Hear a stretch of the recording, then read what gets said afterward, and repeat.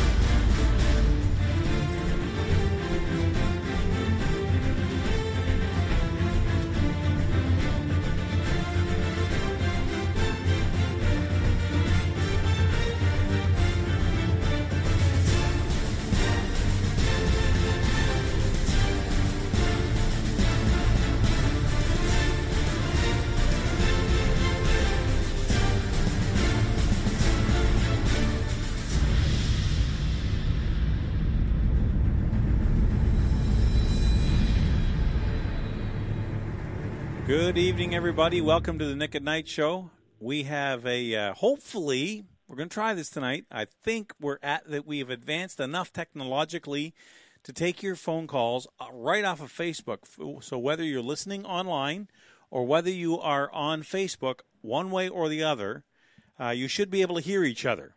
Because I know in a few shows before, there were some issues. If I took calls online, the people on Facebook couldn't hear it. And that's kind of a damper. Nobody wants to put up with that.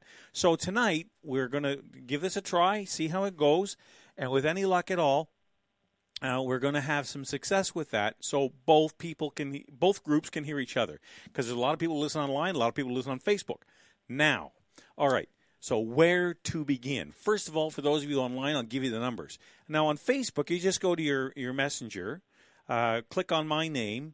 And then what will happen is you'll see the little telephone icon pop up in the little window there. You just click on that when you want to make a phone call. Now, I don't know what's going to happen if I get more than one call at a time. Okay, that's something I never thought to test. But we'll find out soon enough, I would imagine. So if I don't answer your call right away, like if you hear somebody else talking, okay, if I'm talking to somebody else, let it ring, or when you hear that phone call drop off, just call back. So we're going to try to make as much time for phone calls as we can, because you'd rather listen to, a conversation than a monologue any day. Even I get that. I mean, who wants to listen to me for 2 hours blathering on about all things wrong with the world? I mean, that gets old. So we're trying to make it more engaging, make it more interesting, and more fun. Let me start, speaking of fun. I went and saw the movie, and there's a whole, oh my God, I can't believe some people. Okay, last night, I've been waiting for months to see the movie Dunkirk. Now, I am an amateur military historian, and I stress the word amateur. There's great big gaps in my knowledge. By no means am I an expert on any stretch. Excuse me. So I admit that right up front. But I also like to think I know at least as much as the next guy does about our especially Canadian military history. Now, the Battle of Dunkirk was one of the great, first of all, it was a miracle, no question about it. It was one of the greatest achievements in human history when you think about what was actually accomplished, and was a turning point in the war. It's one of those 3 or 4 mistakes Hitler made that cost him the war. So the whole point is, this story is very well known amongst people like me. Okay, like, it just, I keep hearing it in some of the commentary online, on YouTube and so on, about how people would say that there were Canadian troops in there. That's not true. There were no Canadian troops involved in the British Expeditionary Force at that time. And if I don't plug this in, there's not going to be much of a show, because that laptop will die. All right. Anyway, the point is, there was a Canadian contingent landed in Europe during the Battle of France. But by the time they were landed ashore, the battle was already lost, and they didn't want to get swept up and all that, so they got back on their ships and went back across the channel, okay, to wait for their Dieppe, which happened in August of 1943. So there were no Canadians in direct involvement by the Canadian military. Now, maybe there was obviously servicemen in the British Army, Air Force, and Navy who were of Canadian origin. So from that perspective, there certainly was Canadian participation, but not from an official point of view. So that's the needly little point. Who cares? The movie was unbelievable. Now, I don't want to spoil it for anybody.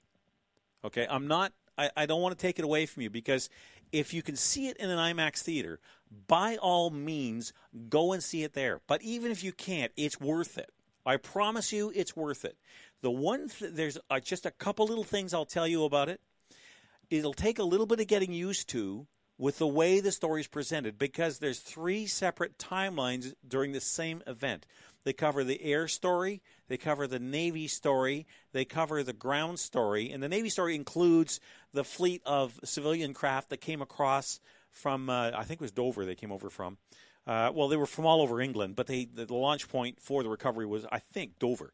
Anyway, the point is that they try to tell that story, and it takes a little adjusting. You have to give the director, Mr. Nolan, enough time so that you get used to the way the scenes shift from one element to the other, from the air to the ground to the water. And once you understand what's going on, oh my God, it's brilliant. It really is brilliant. It's for the kind of movie that it is. It's not overly gratuitously violent. Like, I've had a couple friends say, this is a war story. How bad is it? Because I know some people who, when Saving Private Ryan came out, as an example, they couldn't handle the graphic violence in it. Now, that's not to say that Private Ryan wasn't a great movie, but their role in telling that story not only was about saving, but to show you the horror of war. There was no glory in that movie at all, and neither is there in this. And you also have to remember that in this particular case, in this movie,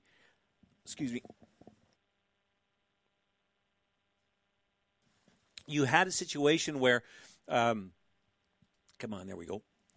where there's a difference between a Hollywood-made war flick. Let's say take one of the most recent ones, Hacksaw Ridge. It's a brilliant movie. I loved it. Okay, but it served a different purpose. The British, when they tell a war story, they don't concentrate on a hero. Not that there's anything wrong with that, but it's different. And a couple of examples come to mind. The Battle of Britain, Sink the Bismarck, and A Bridge Too Far are 3 classics that you can look at for an example of the differences. In the Battle of Britain, they had some huge names in that. Christopher Plummer, Michael Caine. There was all kinds of people in that movie who were Hollywood superstars in their own right, or superstars, and certainly in any other movie would have been the featured character that you follow through the movie. Not in that case. And in this movie, in Dunkirk, they followed that tradition. There is no main character. Okay, you get to experience the whole thing, and there's no one trying to steal the scene, if I could put it that way. I can't remember the name of the actor who played the British naval officer who was kind of running the show. He's a very famous actor from King Henry V. is where everybody knew him from, and his name is just escaping me. Anyway, but the point is, the whole point is that this is a movie that is unlike anything you've ever seen before, and tells a very powerful story, but it does it in a very unique way, and it's worth it, even if you're not into war movies. Okay, look, there's people out there who don't like that, that's just not their thing. I love it from the historical point of view, and from a historical point of view, yes, they because of the length, they could only have, this movie only ran an hour 47 long. It's hard to tell a 4-day story in an hour and 47 minutes. So they had to take a little bit of license, and kind of compress things together. But hey, listen, compared to what came out at the other end, the way they portrayed the story, you don't, unless you're like me, you wouldn't notice it anyway.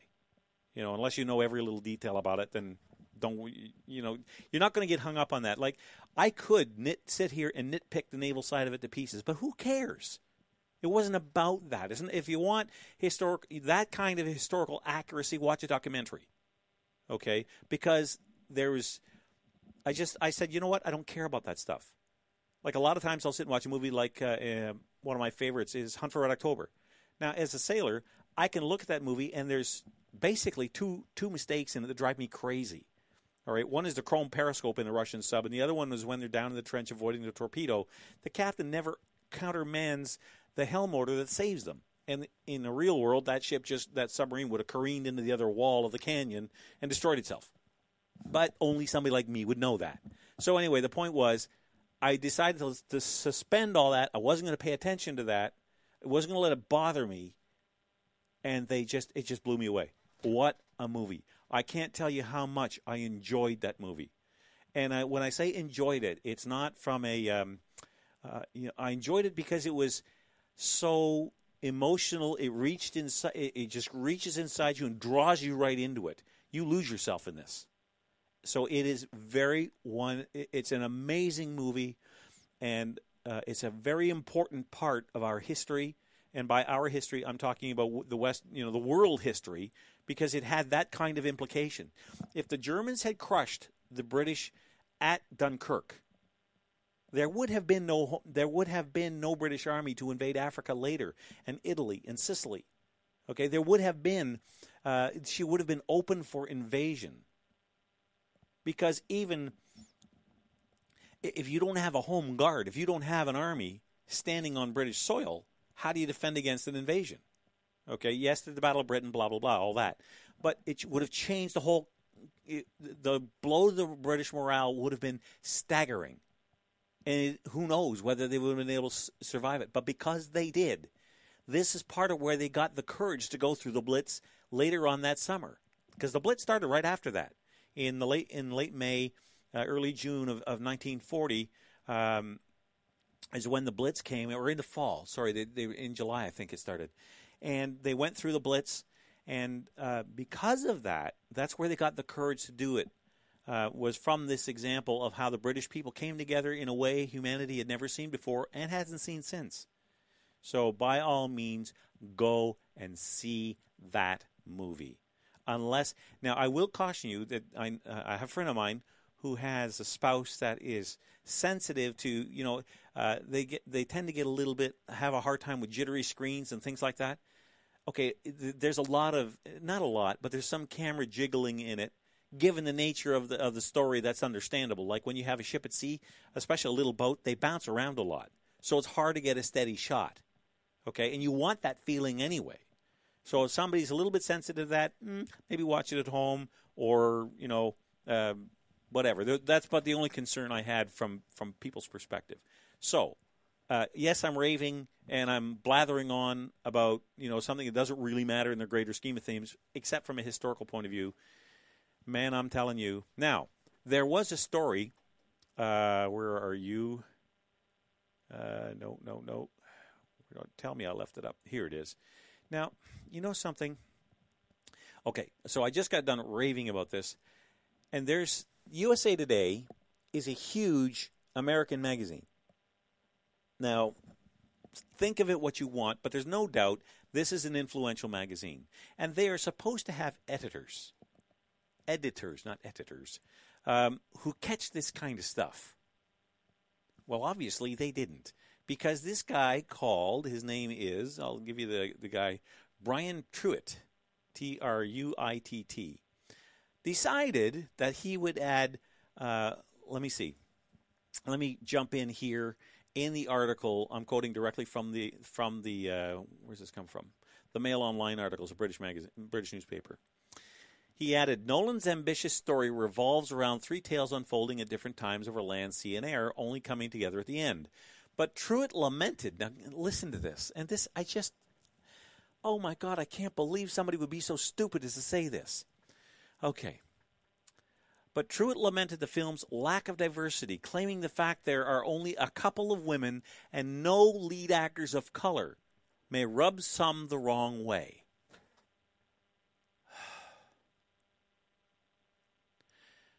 Do these people ever pick up a book? Do they understand the world even a little bit is different today than it was in 1940? The reason why there were no leading women in this is because it wasn't a love story. This isn't Passchendaele. Okay? This isn't Pearl Harbor. There were no women in the British Expeditionary Force. That's why there was no leading females in it. Not because they were misogynists and didn't like women. Why were there no black people in it? Because this is the British Army of 1940. If there were black people in it, I'm not saying there weren't, but they certainly did make up a very large percentage. It was a white army. Now, he got roasted. One guy, excuse me, one guy actually criticized them on Twitter saying, historical accuracy, how dare they? And it's not that it's not from a perspective of we don't like blacks, we don't like women. That's not the point. As a matter of fact, both the British and the French had whole divisions of black troops drawn from their colonies. So it just, there was none in the British Expeditionary Force. They had no role, so why would you create a character just to satisfy political correctness of today? And anyway, I'm blathering on, but it just makes me crazy when I hear this kind of stuff. Because it's such a good movie. Why would you... Now, he does go on and say, yes, it's a wonderful thing, blah, blah, blah. Okay, great. That's wonderful. Glad you finally clued in. But why would you even go there in the first place? I mean, this guy is a writer for a major U.S. magazine. And he's worried about gender and color in the British Army in 1940? All right. I'm going to take a quick commercial break. When we get back, we're going to get into something that's called betrayal. And I'll tell you more about that when we get back after this. EMM Group is the authorized IntegraSpec distributor for the Greater Ottawa area, providing technically advanced insulated concrete forms. The design virtually eliminates waste while providing the ultimate energy-efficient, quiet homes and structures. With over 40 years' experience in the concrete industry, EMM offers the best product to homeowners and contractors. Canadian-made IntegraSpec is now being used worldwide. More info can be found at integraspec.com. Don't consider building any other way. Call your ICF specialist, 613-835-2600. Ron Barr, General Manager and CEO of the Greater Ottawa Truckers Association, the voice of independent truckers in the Ottawa area, and proud supporters of Nick at Night. Every day we go to work to help build a better Eastern Ontario, and safety is our top priority. Every start of the shift, our drivers perform inspections on their truck, so we ensure that our drivers go home to their families each night, and you, the public, have confidence that the big truck beside you is safe. If you have any issues relating to any size truck, I encourage you to contact me at 613-738-1639. Let's build a better, fatality-free Ottawa together.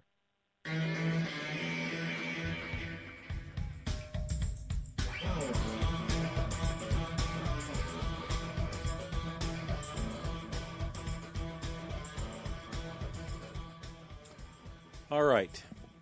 Now, let's see if that'll work. Oh, look at just what I wanted it to do. I think I'm finally starting to figure this thing out, It's not rocket science, but I'm not a rocket scientist. So, all right. Now, betrayal. This is one of those stories that you just want to beat your head against the wall. Oh, my good Lord. I forgot myself completely. I forgot to give out the phone numbers for those of you online. 343-700-4390. 844-562-4766. That's 343-700-4390, 844-562-4766. And, of course, if you're on Facebook and you want to give me a call, we can do that now. We are technologically advanced enough. Isn't that cool? All right, now, betrayal, yes. This is one of the most egregious stories. Every time I think this guy has hit the bottom, he finds a way to take dynamite and blow right through it. Who am I talking about? Well, take a guess who I'm talking about, and that's our Wonder Boy King, our little boy King, Trudeau. He's removing the warning against FGM, which is female genital mutilation, and if you don't know what that is, look it up. I'm not going to describe it here. And honor killings from Citizenship Guide. All right. In a deeply disturbing move, the Trudeau government is making revisions to the Canadian Citizenship Guide, including the removal of warnings against barbaric cultural practices, including female genital mutilation, or FGM, and honor killings. As noted by CTV, in the draft version of the new guide, the references to barbaric cultural practices is gone, as is the inclusion of getting a job as one of the responsibilities of citizenship. Now, the new guide would divide citizenship into voluntary and mandatory obligations. Get this. This comes from the same government Well, let me read this, and then we'll talk about it. Okay. Shockingly, while paying taxes, filling out the census, and respecting treaties are all considered mandatory, the new guide plans to say that respecting the human rights of others is voluntary. Really? Isn't that interesting, Omar Khadr? What did he just say not 3 weeks ago? When a Canadian's charter rights are violated, the government must act. Does that sound voluntary to you? This stuff is enough to make you pull your hair out. So, filling out the census is mandatory, but respecting the human rights of others is voluntary. So it's more important then to fill out the long-form census, which is invasive, intrusive, and none of their business, but respecting human rights is voluntary? Am I the only one that no, of course I'm not. But it's just, oh my Lord, it makes me cross my eyes. Okay, it goes on. The combination of removing a warning against FGM and honor killings and then saying respecting human rights as others voluntaries is a total betrayal of Canadian values, and it should be disturbing to all of us. No kidding, absolutely. All right. So, what do you think of that? I mean, I got to tell you, it's enough. This is what makes me crazy. Not only is he completely, we used to call guys like him Pepsi. Do you know why? Or Pepsi bottle. Do you know why? Because it's empty from the neck up. Not only is he like a bottle of Pepsi or Coke, or any whatever your favorite beverage is. Good Lord, heaven forbid I leave one of them out. Yes, I know I'm preaching to the choir. That's why they're here. Doug just said, you're preaching to the choir. See, I do pay attention to this stuff. But now, Douglas, you made me lose my thought. Thanks a lot. No, the whole point is that he's not, when Harper said he's just not ready, it was more than a campaign slogan. Yes, it was a campaign slogan, obviously one that didn't work well enough, but it was also the truth. Now, that's a rare thing, campaign slogans and truth aligning. But in this case, Mr. Harper was absolutely right. The kid isn't ready. He will never be ready. Well, maybe he was 107. Maybe we'll let him be prime minister for an hour then. But at this rate, he's never going to be ready because okay. So now you've got this guy who is an intellectual lightweight, is not respected on the world stage, no matter what the lefties tell you. But the progressives say, oh, he's doing great with the economy. Oh, my God, look at how the economy is growing. Harper, he's already, and Harper's bad and Trudeau's good, and it's going on. And just like, no. First of all, when you want to compare the economic record of Harper to Trudeau, okay, let's see how our boy King does if he were back in 2008 and all of a sudden the floor falls out of the real estate. Remember all that stuff where we very nearly had a major economic meltdown? The United States was in huge trouble. A lot of Western countries were in huge trouble. Which one didn't get into trouble? Us. Why? Because previous prime ministers, both conservative and liberal, were smart enough to leave the banking system alone and not make any changes to it. I had a conversation with my son earlier today, and he said, Dad, and he's 23, and he spends a lot of time reading about economics, and he said, do you know why Britain lasted as the world's power for as long as it did? Because for like 600 or 700 years, they did not mess with their banking system. They made a little tweak here or there, but they didn't change the fundamentals. So people got used to how it worked, and they learned to work within it, and it wasn't perfect, but they could count on it.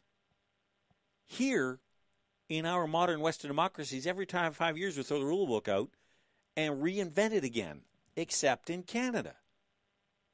Until now. So how well would he have managed? As I said online, if he'd have been in the middle of that mess back in 2008, he'd have been flopping around like a codfish in the bottom of a Newfie's dory. He wouldn't have any idea what to do because, hey, The budget will balance itself. Hey, don't you worry. You guys figure it out. You got the calculators. Oh, my God. Yeah, subprime mortgage. That was it. That was the problem. Thanks, Robert. It was the subprime mortgage problem.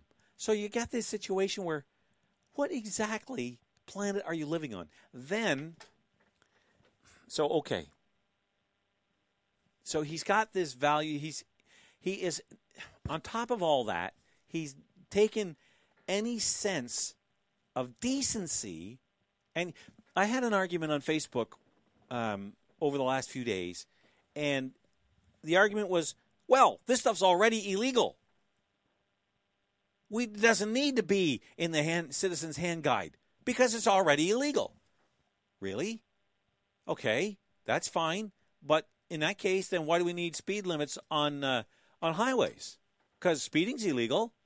And if that's the foundation for your argument, then everybody knows it's illegal. We should just pull all the speed limit signs down. Well, no, they're different in different areas. It doesn't matter. The principle's the same. We put them up as a reminder that, yes, it's illegal, and if you exceed them, you know what the penalty is. So what's wrong with reminding new citizens coming to this country who want to take part in our society of saying, by the way, barbaric practices like honor killings and FGM are not tolerated in Canada. There's a recent case where a guy beat his wife for half an hour with a hockey stick. I think he was from Syria or someplace like that. And you know what his defense was? I didn't know it was illegal. I didn't know. Nobody told me. Hey, there's reason enough. Leave it in the Citizen's Handbook to begin with. I mean, what's the point of having one if you're not going to have consistent Canadian values? See, the thing is, Trudeau doesn't have any values. He's like a windsock at an airfield, whichever way the wind is blowing. As a matter of fact, it's even worse than that. Because even when the wind blows against him, he doesn't care. He's got his own agenda, and he just... So, yes, it's frustrating to think about. It's frustrating to talk about. Because you have this situation. Now, okay, so now there's another issue. Let me go back to the story if I can find it. Betrayal, yeah, okay, we've been doing that one. There's a story where there's a petition out there. And if I can make this a little larger because my old eyes can't see that well. I'll put my glasses on too. That'll help a lot. No. Down one. There we are. Okay, there's a petition out there. And it used to be that it was a criminal offense. Now, I will admit, I did not know this. But under the Criminal Code of Canada, it was an offense for someone to walk into a house of worship and disrupt that worship service. Well, they're pulling that. Let's see, let's say Bill C-51, an act to amend the Criminal Code and Department of Justice Act to make the consequential amendment to another act. I'm reading from the petition here. It proposes to remove Section 176 of the Criminal Code Act, which would eliminate protection for faith,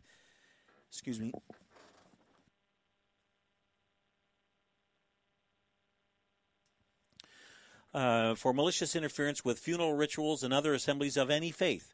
In May 2017, parliamentarians unanimously passed Bill C-305, an act to amend the criminal code that will give an extra protection to the building or structure that is primarily used for religious worship, including a church, mosque, synagogue, or temple. While the Parliament of Canada is strengthening protection of property through Bill C-305 by eliminating Section 176 of the Criminal Act, it is weakening the protection for faith leaders and assemblies of people from freely practicing their religion, whatever that religion may be, on those same properties. According to Statistics Canada, over one-third of reported hate crimes in Canada were motivated by hatred of a religion. Thus, repealing Section 176 would remove valuable protection for faith leaders and assemblies. Will somebody please explain this to me? How do you protect the building but not the people that go there? And when you consider, we've had an attack on a mosque, we've had attacks on synagogues, we've had attacks in churches. There was an attack right here in Ottawa. I think it was the Basilica, St. Anne's Basilica or St. Pat's, where some crazy person walked in and attacked a crucifix, and it was a full life-size, broke the arm off it. Just That was against the law. Now it's not. Well, she couldn't attack that, but she could disrupt the service. And no one could do anything about it. There's no law against it anymore. They want to So how do you make that? How can you say that on one hand you want to protect places of worship, but you don't want to protect the worshipers? I sit here like everybody else. Don't choke on it is exactly right. Anyway, the point is, it's so hypocritical that words I run out of ways to describe what's wrong with this. It's either one way or the other. I would prefer that the place of worship and the worshipers, regardless of what faith they belong to, are protected. Let's face it. If you have a congregation of whatever denomination and they're in a worship service, they're not thinking about some violent attack coming out of nowhere. They're a little bit vulnerable. So why would the government, if there already is protection for them, why would they repeal it? I guess that's my question. Why would they repeal that? I don't know either. Let me take a quick break. I'll come back and we'll get into some more stuff right after this. For 17 years, I've been taking my cars to Irwin's Automotion. 17 years ago, Irwin was renting space on the corner of Bank and Heron. His encyclopedic knowledge of all things mechanical and his no-bull honesty has resulted in his second move. He now operates a huge facility on Cleopatra, 8 bays, and an expert staff that operate all in the same wavelength. Honesty, integrity, try to save the customer some money and headaches, but fix it right the first time. Irwin's Automotion, 34 Cleopatra. Tell them Council sent you. That'll make them smile. EMM Group is the authorized IntegraSpec distributor for the Greater Ottawa area, providing technically advanced insulated concrete forms. The design virtually eliminates waste while providing the ultimate energy-efficient, quiet homes and structures. With over 40 years' experience in the concrete industry, EMM offers the best product to homeowners and contractors. Canadian-made IntegraSpec is now being used worldwide. More info can be found at integraspec.com. Don't consider building any other way. Call your ICF specialist, 613-835-2600.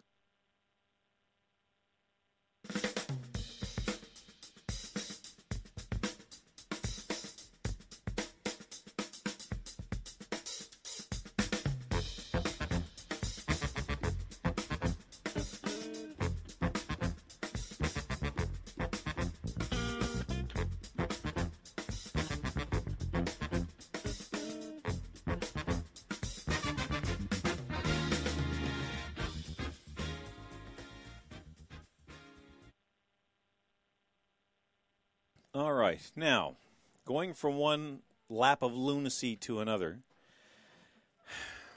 Kathleen Wynne Dalton McGuinty have been preaching from the Green Bible for over a decade now. You know, they wanted this green economy. They wanted to move past the auto industry. They wanted to do for Ontario in the new century through green technology what the automobile industry did for Ontario in the 20th century. To which I respond, good luck with that.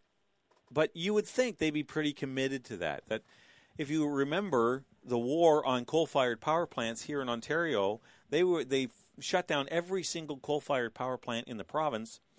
And the reason they did it was they said, asthma. Oh, and I'm not, don't get me wrong. I've got a child that's got asthma. And, you know, there are days when breathing isn't easy. But at the same time, if that's the battle cry you want to raise, why would you go out and have your public utility, otherwise known affectionately by all of us as Hydro One, and let them buy a U.S. utility for $6.7 billion? And this isn't just any utility. This is a coal-fired power plant in Montana, one of the largest on the continent. And it is not exactly, how should we say, a pristine site. Now, look, the Sierra Club I don't have a lot of use for. They call it a toxic waste site. So I'll take that with a grain of salt, but I will admit I don't know that I'd be drinking any water coming out of its tailing ponds or whatever they have up there. Okay? It's not exactly the most environmentally friendly place on earth. But why would you get involved in that in the first place? Now, Let me share with you a little of the story. Hydro One is buying a massive U.S. utility in a $6.7 billion deal being touted as a win by the Ontario government, which currently owns 49% of the transmitter. This is out of the Toronto Star, Wednesday, July 19th, so it's about a week old. I just haven't had a chance to get to it till now. The Toronto-based company, the majority of which Premier Kathleen Wynne bankrolled transportation, sold off. That's what's missed, the missing word there. Premier Kathleen Wynne sold off to bankroll transportation infrastructure, announced Wednesday it was purchasing Avista, which operates in Washington State, Oregon, Idaho, Montana, and Alaska. And as I mentioned, Montana is where this plant is. This marks a proud moment for Canadian champions as we grow our business into a North American leader, said Hydro One President Mayo Schmidt, who noted it would vault the firm into the continent's top 20 electricity companies. You know something? I always thought the idea behind a public utility was that it was supposed to be nonprofit, and they were supposed to, that was the deal when we first set this thing up back in 1900 or whenever it got started, that this hydro would be provided at cost to the public of Ontario as one of the benefits of living in Ontario. Well, that's long gone, I get it, but how do you, anyway. Schmidt said the transaction demonstrates the power and value of the transition into an investor-owned utility by allowing for healthy expansion into new lines of regulated utility business and new jurisdictions, such as the U.S. Pacific Northwest. So what he's saying is we don't want none of that nasty coal over here. But we don't care if the Americans have to inhale all that crap that this thing puts out. If you believe the original arguments about why they shut down coal, then, you know, I thought these people thought globally, and I thought they thought we were all part of one global village. Where did all that nonsense go? Okay, Energy Minister Glenn Thibeault, whose government has taken heat for privatizing Hydro One, said Queen Park was pleased by the acquisition, which is subject to approval by U.S. regulators. It's expected to deliver clear benefits from the company's customers, employers, and shareholders, including the people of Ontario, given the government's position as the single largest shareholder in Hydro One. Now, I believe Kathleen Wynne, I want to get down to where she answers. Let's see. Yeah, that's all nice. Anyway, one of the arguments, I don't see that I'm missing that particular part of the story. I'm not missing it, but I just can't find it. I don't want to waste a lot of time looking for it. But Kathleen Wynne came out and said, well, maybe we can share our values about green energy through our expansion in the United States. Are you serious? Do you actually have a pulse? Is there a brain in there?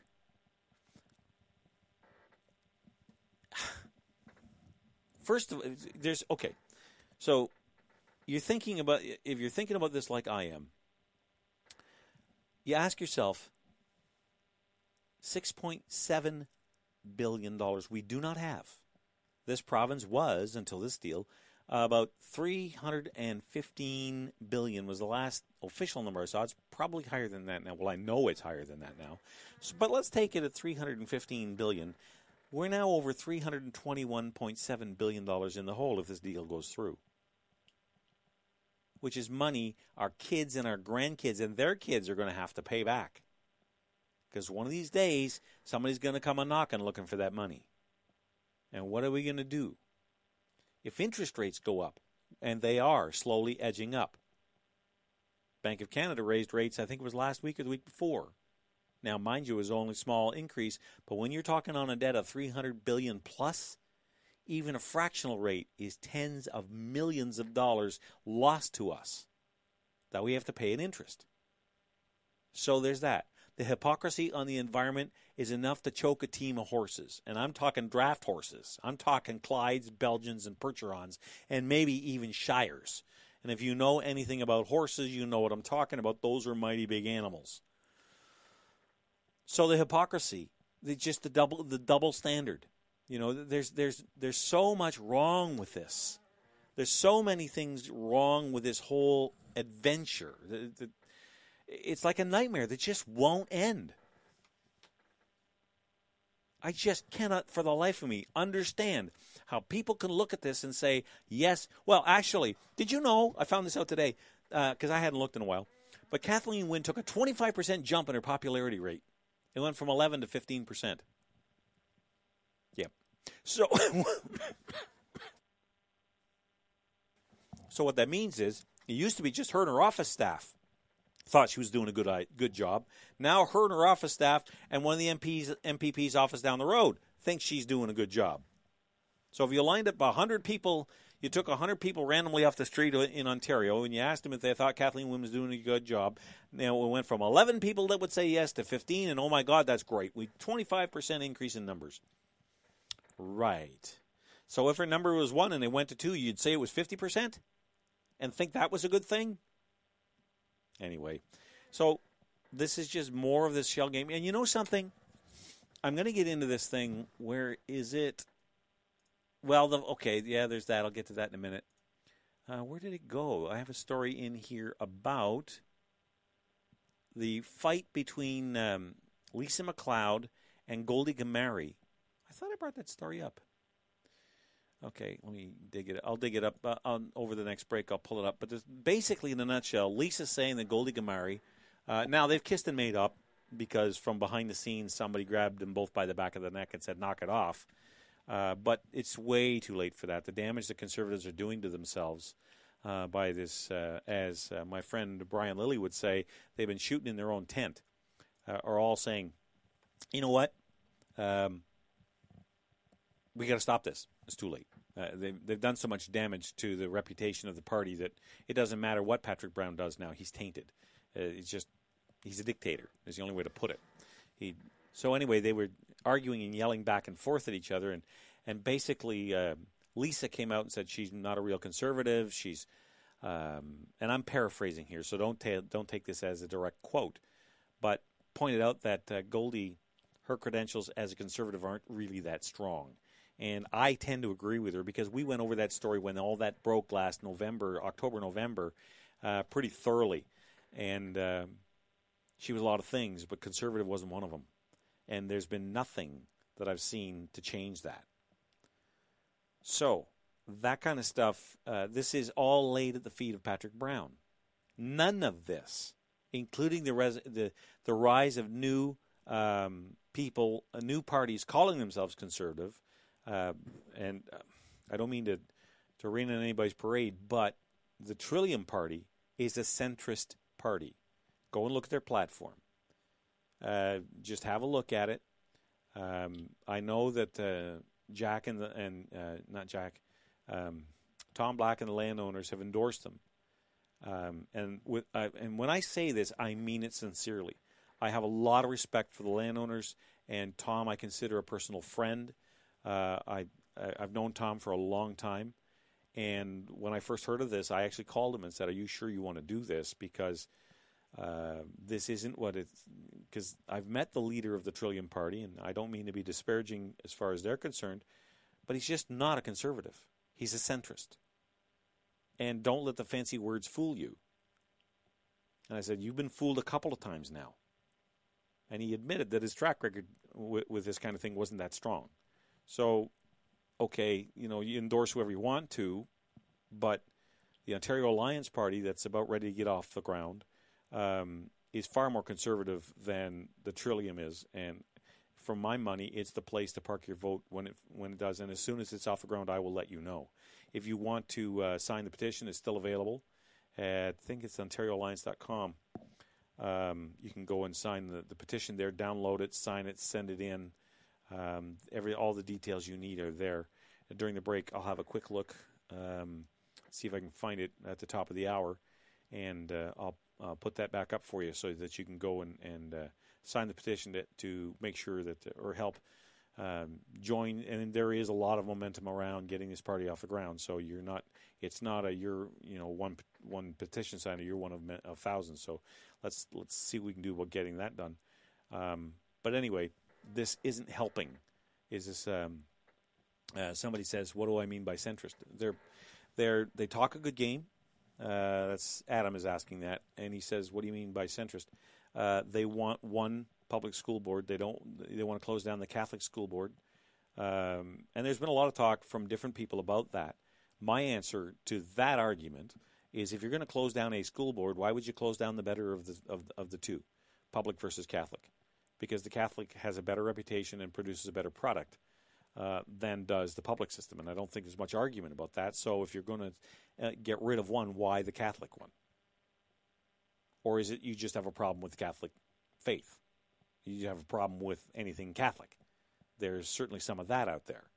And if you dig into, when you get into conversations with people like that, who want to shut down that, a lot of it has to do with how they feel about the Catholic Church. All right, that's fair. They can feel any way they want about it.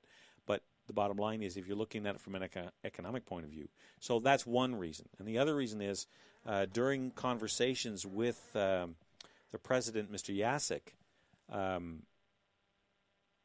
there was a lot of things that were being said around the table that indicated he wanted to move to the center to govern. Should the Trillium Party win, he wants to move to the center.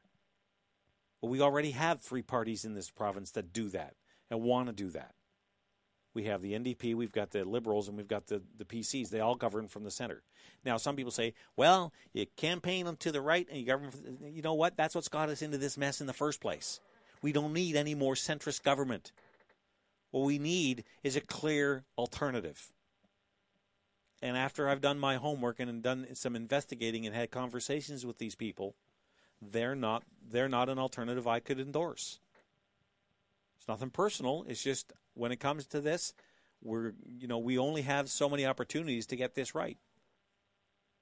So that's why I say they're not centrist. They're centrist party, because they are. All right. Now, oh yes, pretty boy. I forgot about this. All right, I'm going to take a quick break. We're going to get back because the Rolling Stones has found our Savior. I'll share that with you right after this. Ron Barr, General Manager and CEO of the Greater Ottawa Truckers Association, the voice of independent truckers in the Ottawa area, and proud supporters of Nick at Night. Every day we go to work to help build a better Eastern Ontario, and safety is our top priority. Every start of the shift, our drivers perform inspections on their truck, so we ensure that our drivers go home to their families each night, and you, the public, have confidence that the big truck beside you is safe.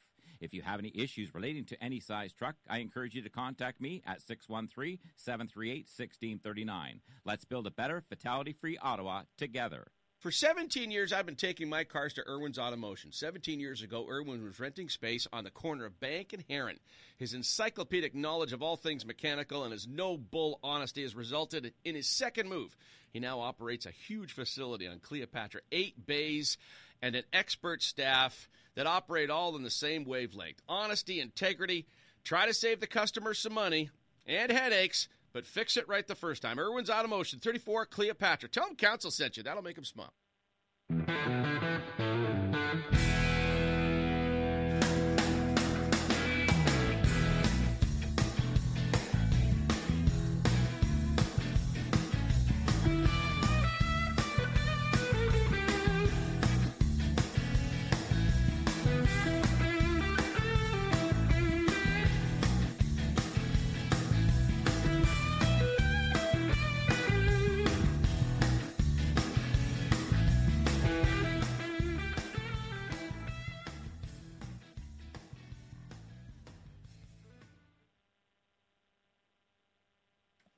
All right. Now, yes, going back to the national stage for a minute.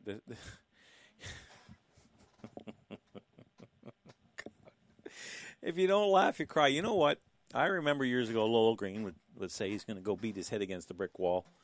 I think I might have one installed down here, because here in the bunker, because I'll tell you what, I get it. I know why. Man, oh man, it's either laugh or cry. Okay, so the Rolling Stone, which, let's face it, isn't the magazine that it used to be. I don't think I've ever bought a copy. I've read the odd one, but over my, because it's been around for almost 50 years. Next year it's its 50th anniversary. And they tend to lean to the left, like a lot of, they're in the arts world, and a lot of people in the arts world tend to lean left.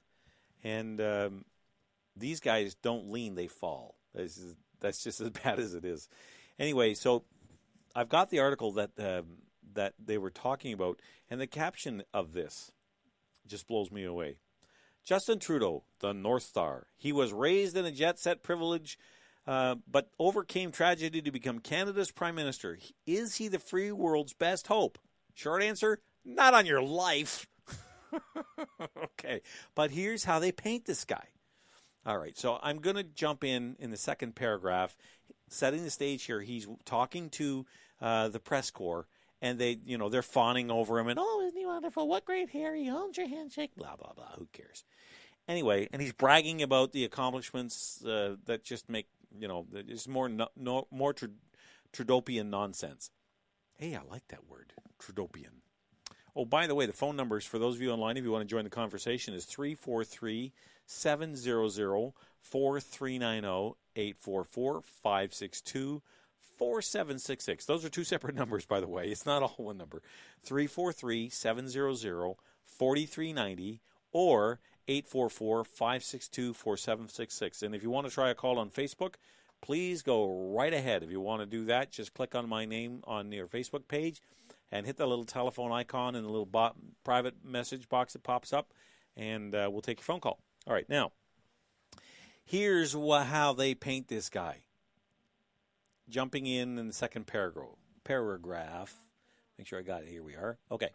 It's strange to witness. He speaks in a modulated indoor voice. His dark hair is a colorful... No, let me try that again. His dark hair is a color found in nature. At home, there's a glamorous wife and 3 photogenic children still not old enough to warm his seat at the next week's G20 summit or be involved in an espionage scandal. Okay, so they can't leave Trump alone even when they're not talking about him. When Trudeau moves on to his feminist bona fide women and minorities make up more than half of his cabinet, he pauses for a moment, but does not lose his train of thought. His words are coherent and will not need to be run through Google Translate when he's done, except if you want to translate his French to English. He talks about steps taken to deal with the opioid crisis and mentions the country's dropping unemployment rate. He uses the original Clintonian recipe on the crowd. We're focused on getting people into good careers and helping families get ahead and stay ahead, he says, but we know there's more hard work in front of us than there is behind us. Then he gives the press corps a high five. The back and forth between the press and the government is essential to any good democracy, he says. When you're at your best, it reminds us and challenges us to be at ours. So thank you for all your tireless work. I got news for you. If this is his best, it's not nearly good enough. First of all, I've never read such tripe in my life. Somebody, and by next week, I'm hoping to have the ability to play clips, because somebody on Facebook tonight posted a video of 1 minute of Trudeau going, and it's all, you know what, you could do it to the beat of a song. Would be funny. You could have some fun with that. But the bottom line here is just, the man is he can hardly string, he sounds like me, hardly string a sentence together without going or ah in it somewhere. Now, I'm not Prime Minister. I'll never be Prime Minister. Okay? No one would be foolish enough to elect me Prime Minister. Believe me, that's a good thing, because I wouldn't last a week. They'd throw me out of my ear in no time. I can see the Governor General coming, summoning me to Rideau Hall and say, yeah, this Prime Minister thing isn't working for me. Bye. Anyway, we should be so lucky. Anyway, the point is that he's not eloquent. There's a lot of things.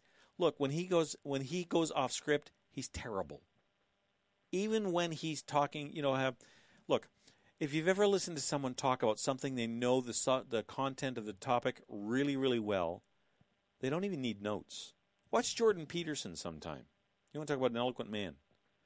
Listen to him talk. Never mind whether you like him or not. That's not the point. Listen to people like Nigel Farage.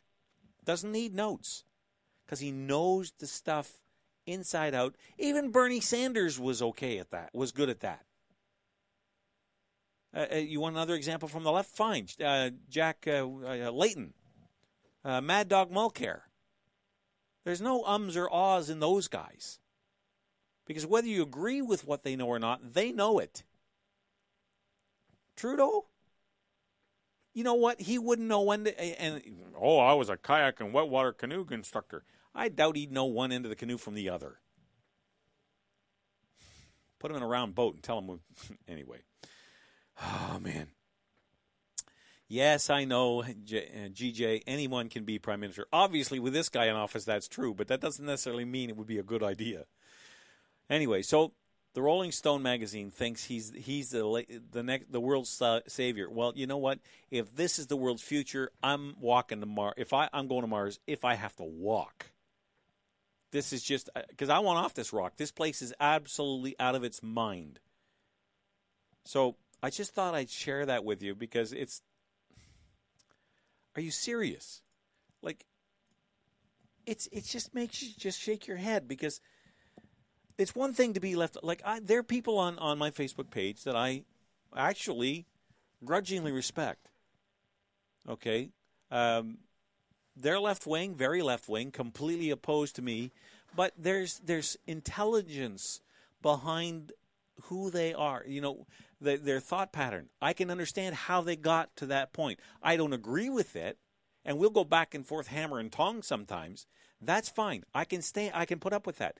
Like when in I hate to say this, but in the good old days when politicians still had some level of respect in society, you would have a liberal and a conservative, and they would argue over what's best for the country. But the common thread was they both cared about the country. They both just disagreed on which way was the best way to govern that country. That's not true anymore. That is not true anymore, especially when it's talking about our boy King Trudeau. He doesn't care. He's told us more than once that he's a transnational, what was the phrase? Post-national prime minister. What does that mean? It means he doesn't care about the country. He cares about the planet. You know, Hillary Clinton's book takes it takes a village to raise a child. No, it doesn't. It takes two parents. That's what it takes. But anyway, that's besides the point.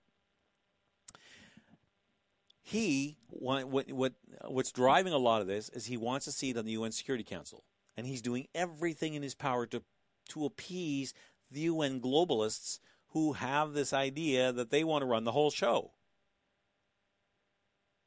Sorry, I'm not interested in that. I don't want that. I want to, you know what? I would far rather follow a liberal prime minister who is passionately, absolutely beside himself patriotic and love this country enough to be willing to lay his life down in its defense. Even an NDP prime minister. As long as they love the country. But when you put your party ahead of your country, I have a problem with that. Now, a lot of people say, well, that's what Harper never did that. You can tell me all the stupid stories you want to. That's just not true. Whether you agreed with what he did or not, that's fine. You can argue with that all day long. That's certainly part of the discourse. But I don't think anybody ever doubted the fact that he was first and foremost a Canadian. And I would think that's the first qualification. It's why Ignatieff never got anywhere. He wasn't a Canadian. He was Canadian by birth, but he was an American. And the same thing with Kevin O'Leary. He came up because he thought it would be cool. One of the first priorities about being a prime minister is you got to love the place you live in. It just doesn't make any sense to me. It doesn't make any sense to me to do anything else. That if you don't love the country that you want to lead to the point that you'll be willing to sacrifice, if necessary, your life, then you're not fit for the job. Because you're willing to ask other people to do it, order other people to do it. You know, the men and women in the military and the police forces and so on, to uphold the rule of law and go and defend our national interests abroad, sometimes that can be a fatal occupation. So if you're willing to send others into harm's way, then at least you should be willing to stand up, if it ever came to it, and put yourself in the same kind of situation. All right. We shall take a break. and take my little 2-minute break, so bear with me. I'll be back in a moment. I'm going to try and find that Ontario Alliance link for you, and we'll get back into this right after this on the Nick at Night Show.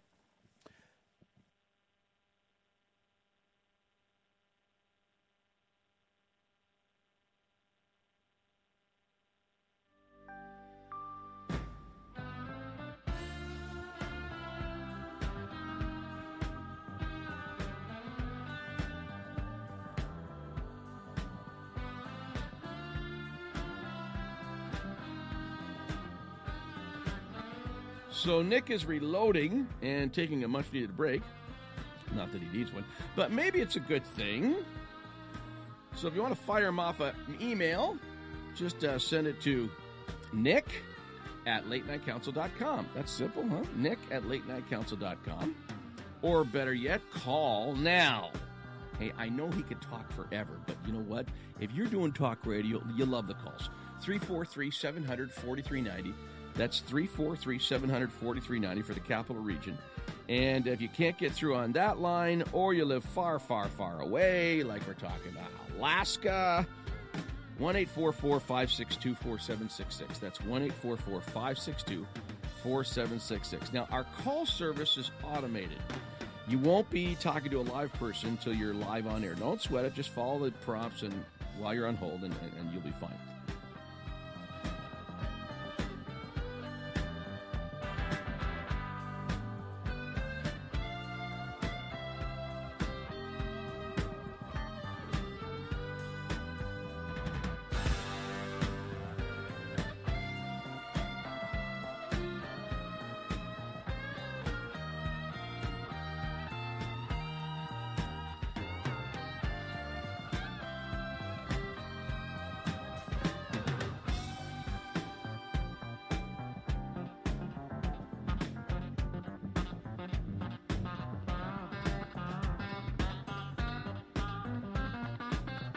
Now, Nick at Night does not exist without advertisers. So if you want to buy time, you contact either myself, JC@latenightcouncil.com, or you can contact Nick if you're more comfortable with him, and of course I certainly understand that. You can contact Nick@latenightcouncil.com. The ads are like really, really cheap. I mean, you're gonna love them. Okay, we've made them quite accessible. Feedback is always welcome. Tell us what you like. Tell us what you don't like. And thanks for tuning in. Now, back to Nick at Night.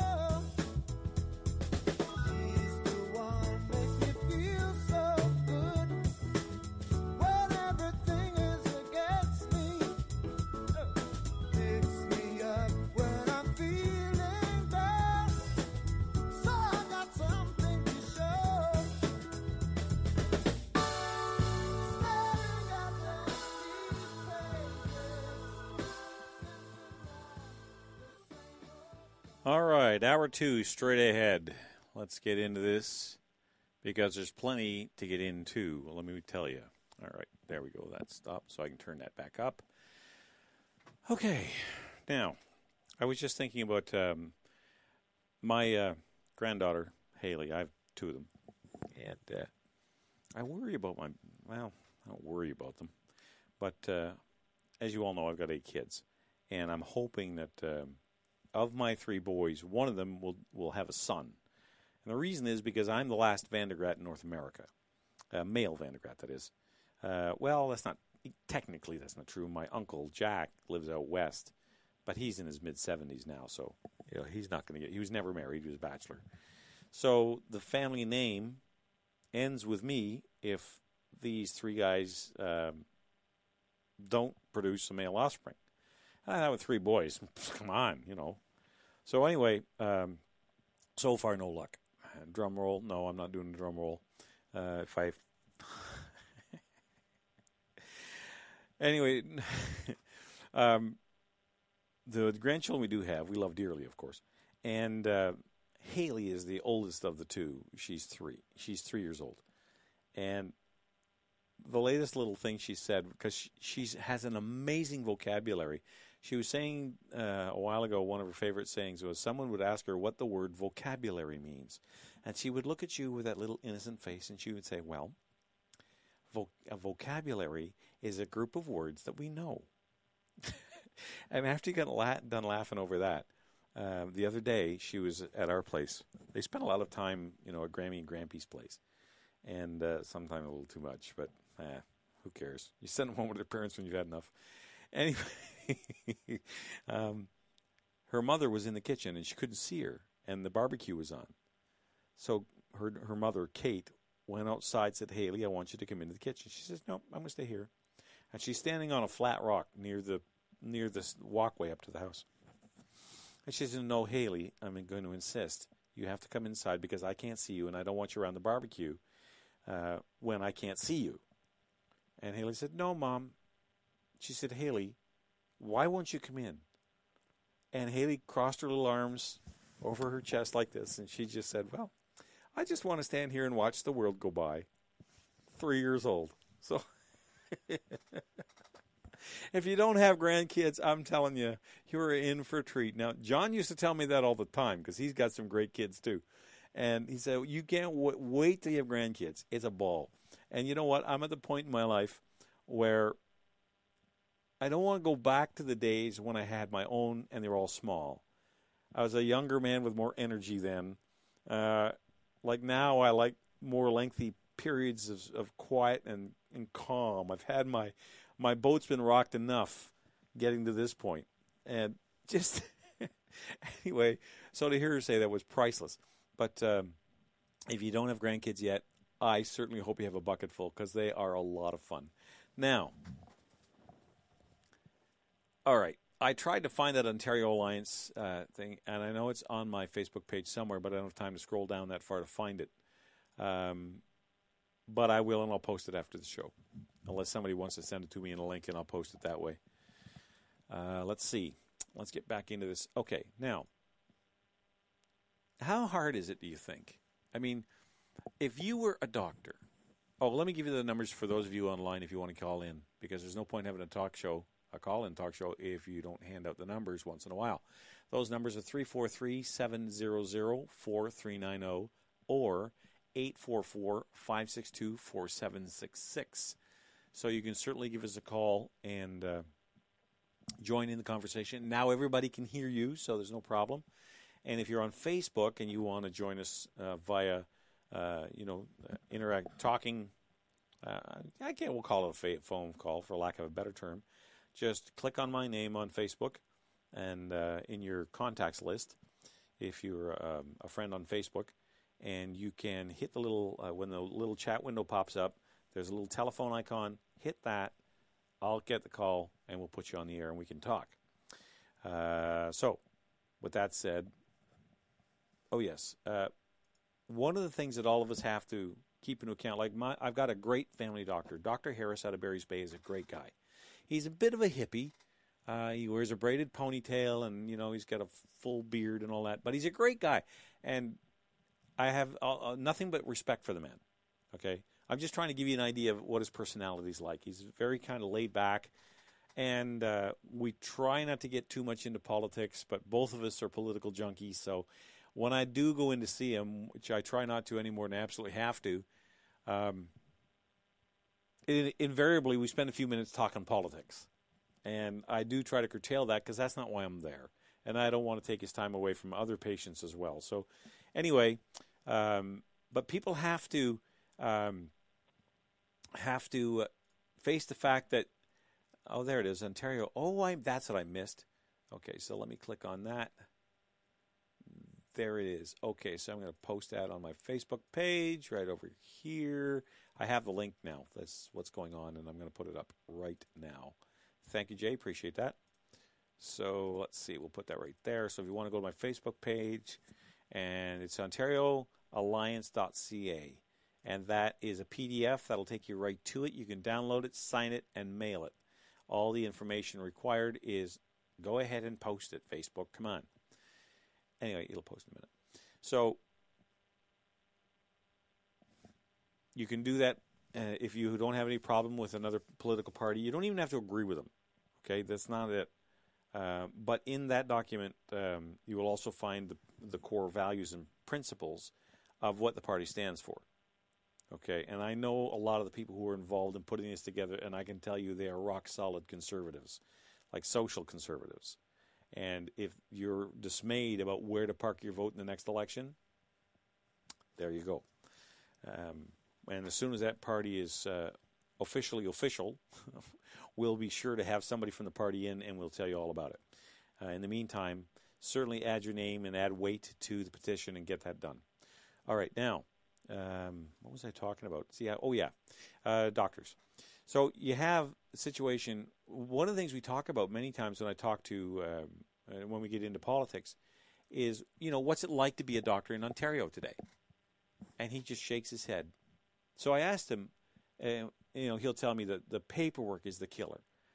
The unbelievable mountain of paperwork that he has to submit to the government.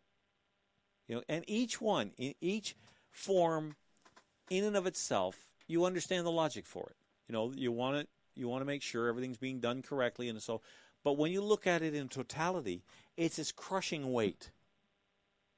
And doctors are getting burned out because they spend so much time filling out paperwork. They're limited by the amount of paperwork they have to do to how many patients they can see. I suppose you could say it's a way of controlling and rationing healthcare. So there's that. And I asked him, I said, is the money worth it? Because doctors, everybody thinks family doctors make good money. And he said, no, it's not. He makes good money, but he doesn't make fantastic money. He's no millionaire by any stretch. I said, I would not recommend somebody become a general practitioner. And he isn't the only one. There's a family friend of ours that is also, I'm trying to think. There's also a GP, and all she'll work is emergency room. She doesn't have a practice. She closed it down years ago because of the same reason. Okay, she didn't like a lot of the moral, ethical situations that that the government was putting her in, like she would not refer somebody to abortion services, and that's just her personal view. She didn't believe in birth control, so if they wanted it, she would refer them to another doctor who might give them, but she wasn't going to hand it out, that kind of thing. So Maria is an amazing lady. I have a ton of respect for her as well. But they both say that the amount of paperwork versus the amount of money they make, the two just don't equate. So Dr. Harris I asked him, I said, so how much longer? Because he's about my age. I said, how much longer are you going to continue to practice? And 6 months ago, he told me 18 months. Now, I'm 55. And I'm getting to the point in my life where I'm starting to need a little bit of health care. I'm a diabetic. I have different issues related to that I have to deal with. And he's been with me every step of the way on that, getting it under control, and I'm fine. And, we're controlling with drugs and things like that. This isn't a plea for sympathy. This is just, the fact, I'm just making the point that as people get older, they need more health care, and the first person you go to is your GP. So, and all of that to lead up to this, okay? We have a story out of the Ottawa Sun today. Fed's tax crackdown will nail Ontario doctors and cut care. That's a warning by the Medical Association. Now, they're talking about, okay, the federal government is planning to suck millions of dollars out of Ontario doctors' pockets with tweaks to the tax system, destabilizing their shaky relationship with the provincial government and maybe leading them to work less. What I would hope is that they would take a thoughtful, measured response to this and say, how is this going to affect tiny medical businesses? How is it going to affect patient care? Said Dr. Sean Whatley, I believe I'm saying that right, the president of the Ontario Medical Association, in an interview Monday.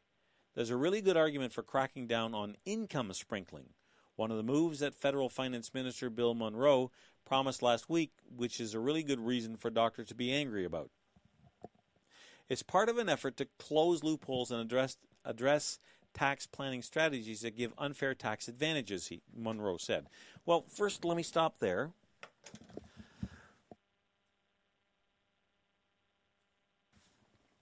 And the point I want to make about that is, if taxes weren't so high, people wouldn't work so hard to avoid them.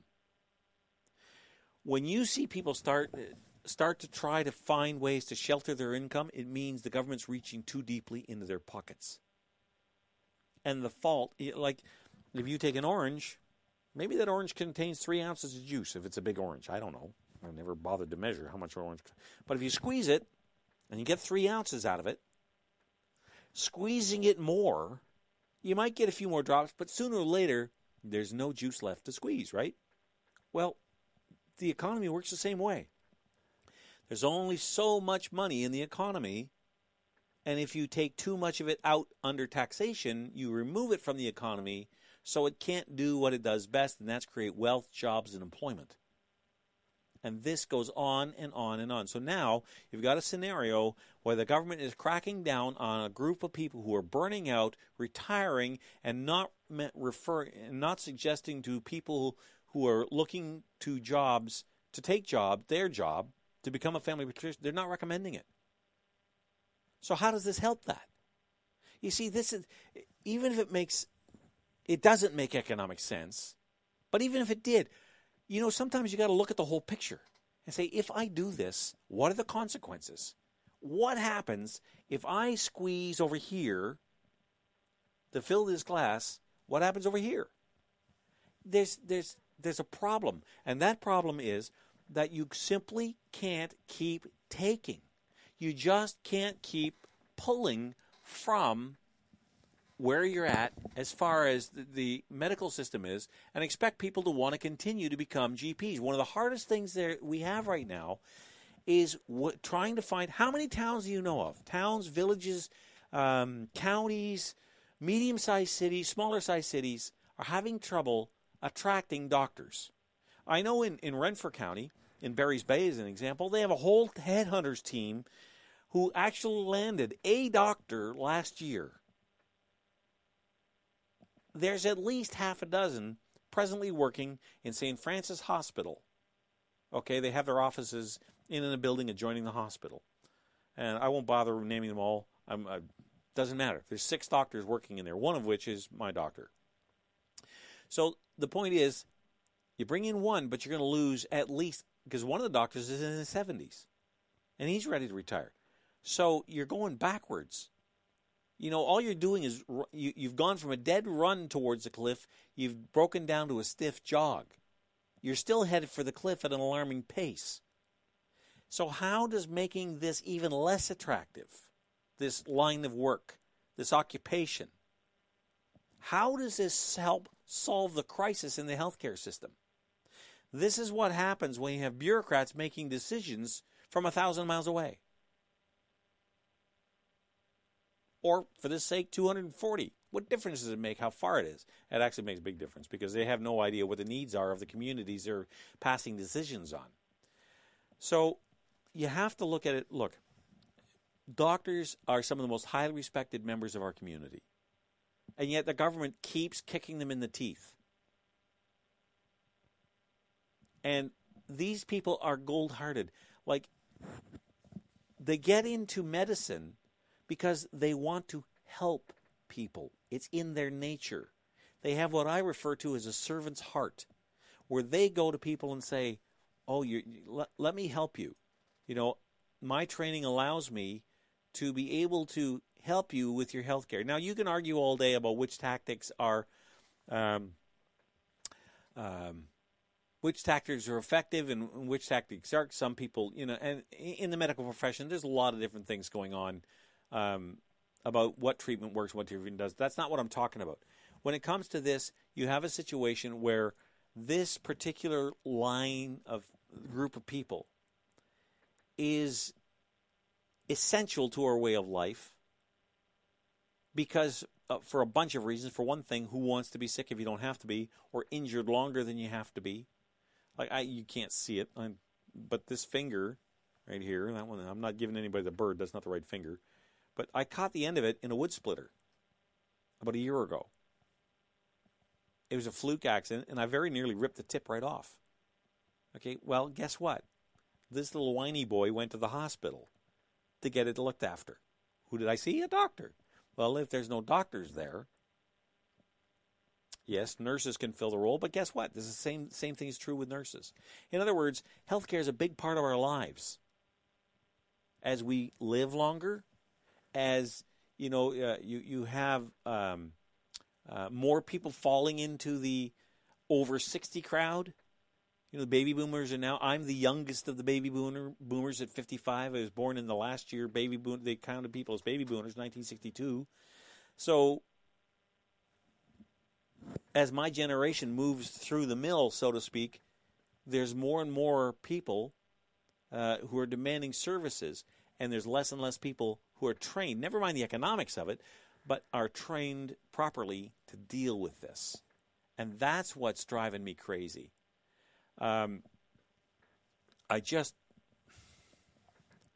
It's enough to make you go nuts. So you read a story like this and you think, how does this help? Everybody talks a great game. They spend more and more and more money every year on healthcare. It's other than servicing the debt, it's the biggest line item in the budget. Okay, healthcare. It's either healthcare or education. I'm not sure which one it is, but it's right there. Okay, we spend a ton of money on it. And yet we are nickeling and diming our doctors because the federales can't stop spending money. Because that's what this is about. This is not about closing loopholes. This is not about closing tax shelters. Well, it is, but the reason they're doing it isn't because they think that, these people are evil. They just are running out of money. The national debt is almost $700 billion. That's pretty much the best part of $1 trillion, by the way. And if we don't get this boy king and his band of merry men out of Ottawa, it'll be $1 trillion before he's done. The way he's handing out money. So, and again, I asked you the question, what?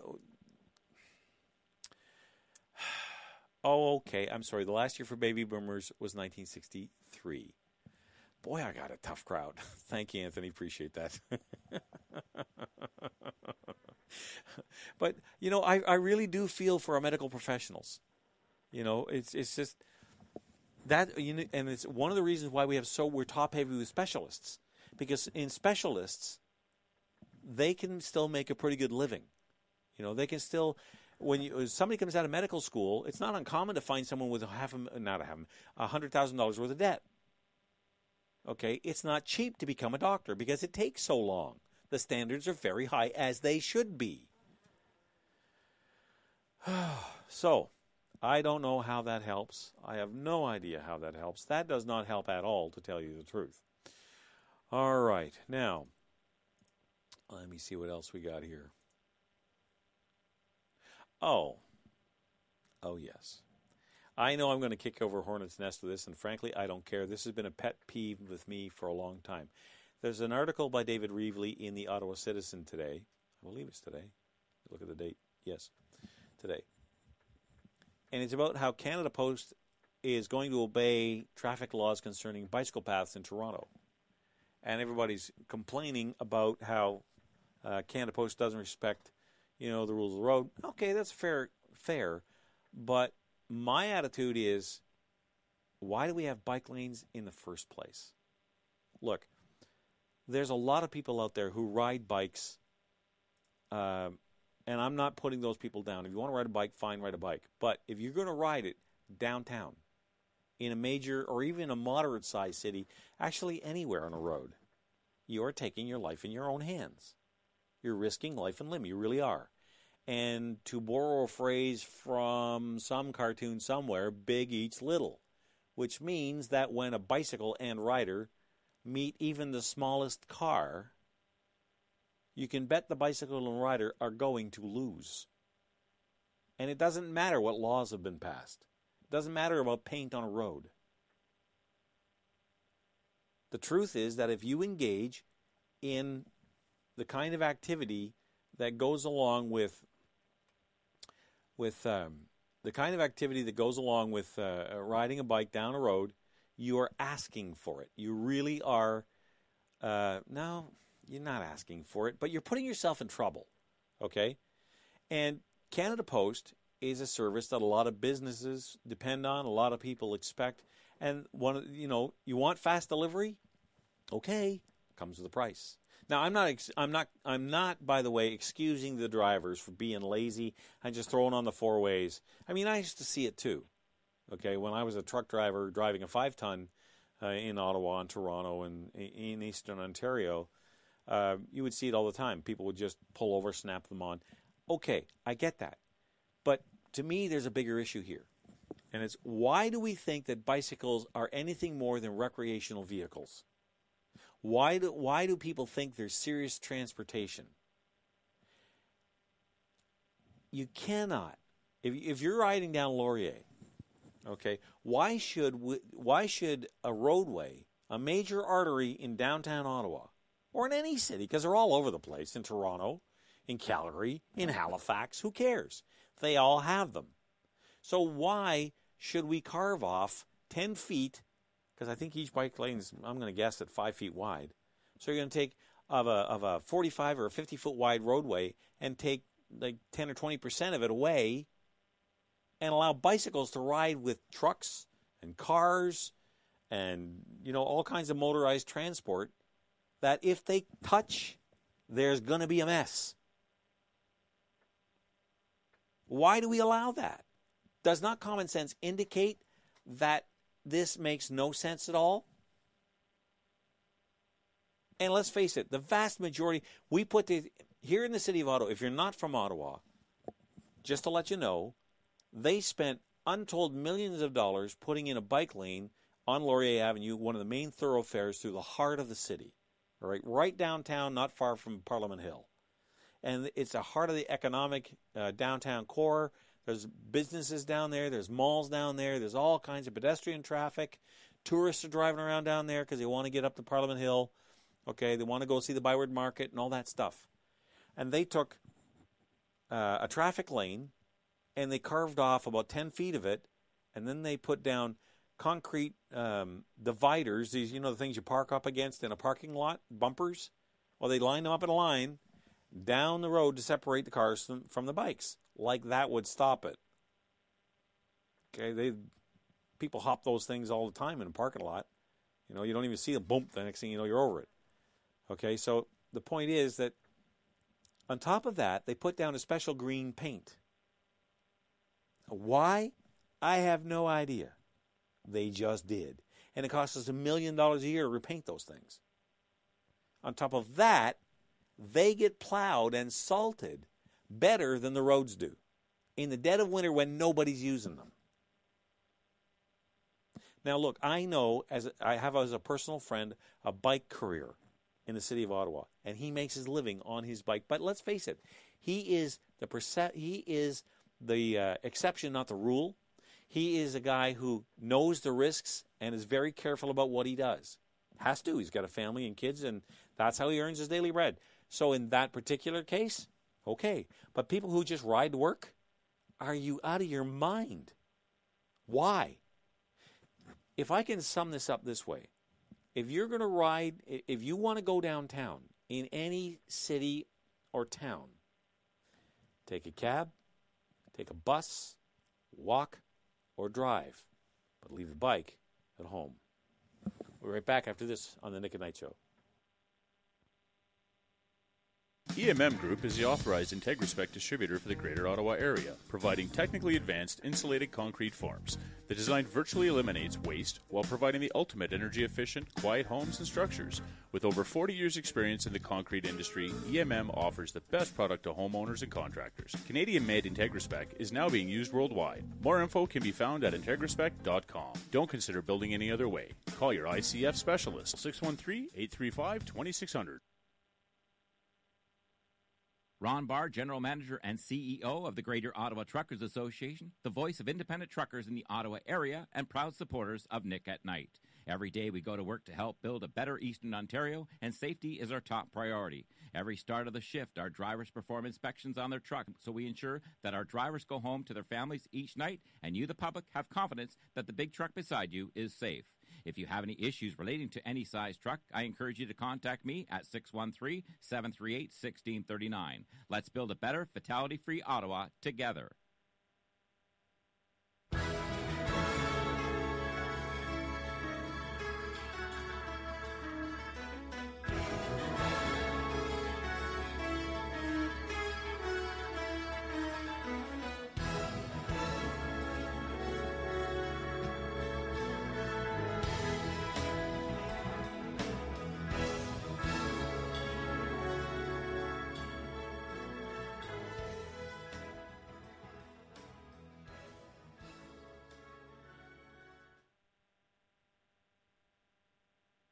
All right. Thanks for staying with me, folks. I hope you're enjoying the show. You can certainly join me at 343-700-4390 or 844-562-4766 or on Facebook. Excuse me. You can send me a phone. You can make a phone call just by clicking on go to your contacts list. If you've sent me a friendship request, I'll be on your contacts list. Just look me up. Pop up the private message box, hit the little telephone icon, send me a phone call, and we'll take it from there. All right, now, on another issue, this is just, this comes out July 21st, 2017. It's written by Robert Spencer. This is more of the free speech stuff, and this is, it's really getting to the point of being ridiculous. Richard Dawkins criticizes all religions and the concept of religion itself, but criticizing Islam is forbidden on the left, and so the radio station KPFA canceled his appearance. We didn't know he'd offended and hurt in his tweets and other comments on Islam so many people. Stop there. So you don't do any research on your guests. Is that what you're telling me? Look, as somebody who spent some time in radio and more than a week, the very first thing you do if you want to have somebody on a guest is you find out about them. You call them up, you talk to them. You find out what they're all about. You find out where they're coming from. You do a Google search. You find out who these people are. And you bring them on under one of two guises. That you support what you're doing, or three guises. You support what they're doing. You're interested but not convinced yet whether you support or otherwise, or you condemn what they're doing. So whoever said that obviously doesn't know much about how to run a radio station, because you do not bring people on that you have no idea what they're going to say. It'd be like me bringing on, give me an example, Bernie Sanders, without doing any homework on him, and then being surprised when he sounds like a communist. That's the same kind of, of course you should do your homework. So this is a problem right off the bat. The station insists that while KPFA emphatically supports serious free speech, note the word there, serious, keep that in mind, we do not support abusive speech. Okay, free speech is either free or it's not. But who is to decide what is legitimate criticism of Islam and what is abusive speech? The purveyors of the Islamophobia fiction have never clarified that or pointed out any critic of Islam who they don't consider abusive. They haven't because they can't. There's no criticism of Islam that they find acceptable. Dawkins can criticize Christianity and KPFA will cheer, but when he turns to Islam, he immediately becomes abusive. This is the kind of stuff... They'll call people all kinds of names. If you decide, and we've been over this before, but this is just another chapter in this decay of rights before our very eyes.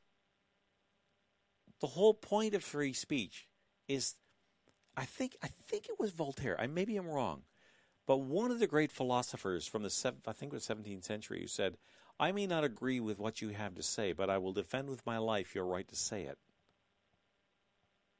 That seems to be a dead concept. Certainly at Berkeley University, where this radio station is. Now, Berkeley's famous for all the wrong reasons. They are the home of some of the worst radical, hardcore progressives you've ever met. And isn't it funny that the people who preach tolerance, love, and acceptance are the least tolerant and are least likely to love and accept anybody that doesn't have the same worldview they do? Isn't it funny how that works? So I just thought I'd bring that to your attention because I'm telling you, this kind of stuff is just, how can you allow it on one hand? Like, if we're supposed to take Islam seriously as a religion, and I'm not saying one way or another, this isn't about Islam itself. It's about free speech and what we can say and what we can't. Like, why is it okay to criticize Christianity and Judaism and, you know, the Sikh religion or you name any mainstream religion you want to, except that one? Why is it not okay to insult that one? I mean, there are all kinds of examples that I can point to. Everything from crucifixes in jars of urine to swastikas painted on Jewish graves and synagogues attacked. And these are the first ones that just come to mind. But these kind of things, nobody ever says, oh, well, we can't let people who, because you hear it all the time. And you know what? As an Orthodox Catholic, I accept the fact people are going to not like my faith. Okay, that's fine. They don't have to. I also accept the fact they're going to mock it, they're going to ridicule it, they're going to insult it, they're going to spit on it, and I'm still okay with that. Because it's just part of modern society. Now, was there a time when that wasn't okay? Yes, there certainly was. There were times when in our history, going back centuries, well, the church goes back 2,000 years, when the church had the power to do some pretty nasty things to people and did. But we got over it. We got over it. Why is it okay in a modern Western secular society to trash every other religion but this one? And that's what I think is important about this story out of Berkeley, is that they just, for some reason, they think it's that they are the ones who are making the decision for everybody else about what abusive speech is. Okay, because to me, we don't need hate laws. We already have slander and libel laws. But yet, even if you accept the reality of hate speech and that kind of stuff, how come it only goes one way? Yes, it is, Stephanie. Absolutely. Berkeley is Antifa Central. Absolutely. And then Marin says Islam doesn't allow that. You know what? Tough. That's just too bad. I mean, my attitude is, and I'm not the kind of person to go around and intentionally be provocative, looking for a fight. I do have what we call opposition reflex. Okay? Where somebody tells me you can't do that, instantly my hackles go up and I go, oh yeah? I have been guilty of that before. But I don't intentionally go looking for trouble. I find it finds me fast enough on its own. I don't need to go looking for it. But when you have a situation like this, you've got to ask yourself, how come the left, who's all about peace, love, tolerance, and all that stuff, why? As a matter of fact, let's go back to one of the first things we talked about tonight. Where is the left on female genital mutilation and honor killings? How come we don't hear anything out of them about that? Where is the Council on Women's Affairs or whatever the Canadian version of the National Organization of Women, or what some commentators call the NAG gang? Where's the Canadian version of that about this? Why didn't they stand up and tell Trudeau to stuff it? Because that goes against the woman's, that's abusive towards women, to put it mildly. Okay, why is it okay? All of a sudden you have this select application of rights. which means they're not rights at all.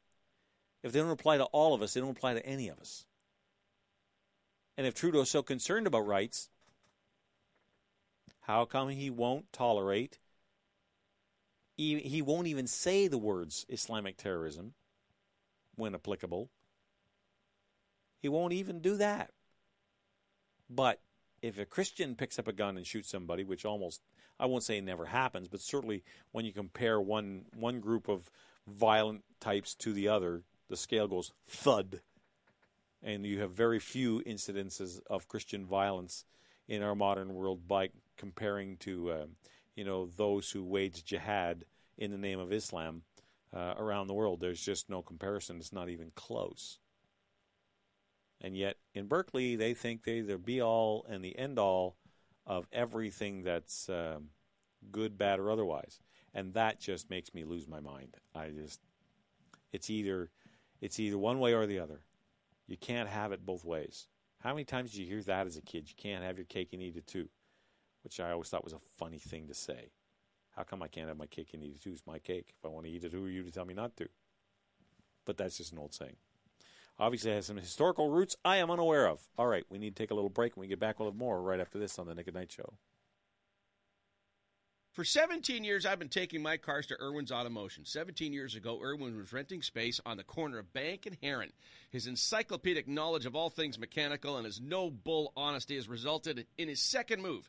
He now operates a huge facility on Cleopatra, 8 bays, and an expert staff that operate all in the same wavelength. Honesty, integrity, try to save the customer some money and headaches, but fix it right the first time. Irwin's Automotion, 34 Cleopatra. Tell them Council sent you. That'll make them smile.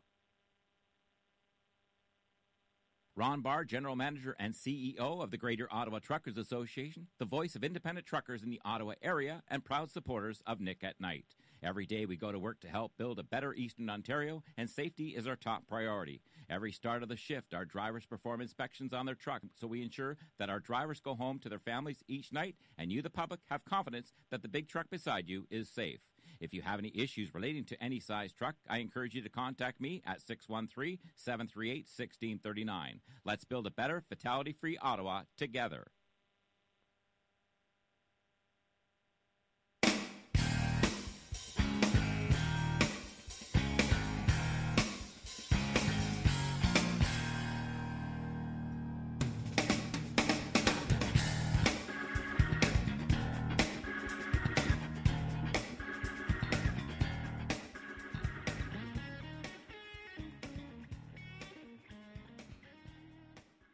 All right, let me just kill that. There we go. No, come on. There. Things work better when you do it right. All right.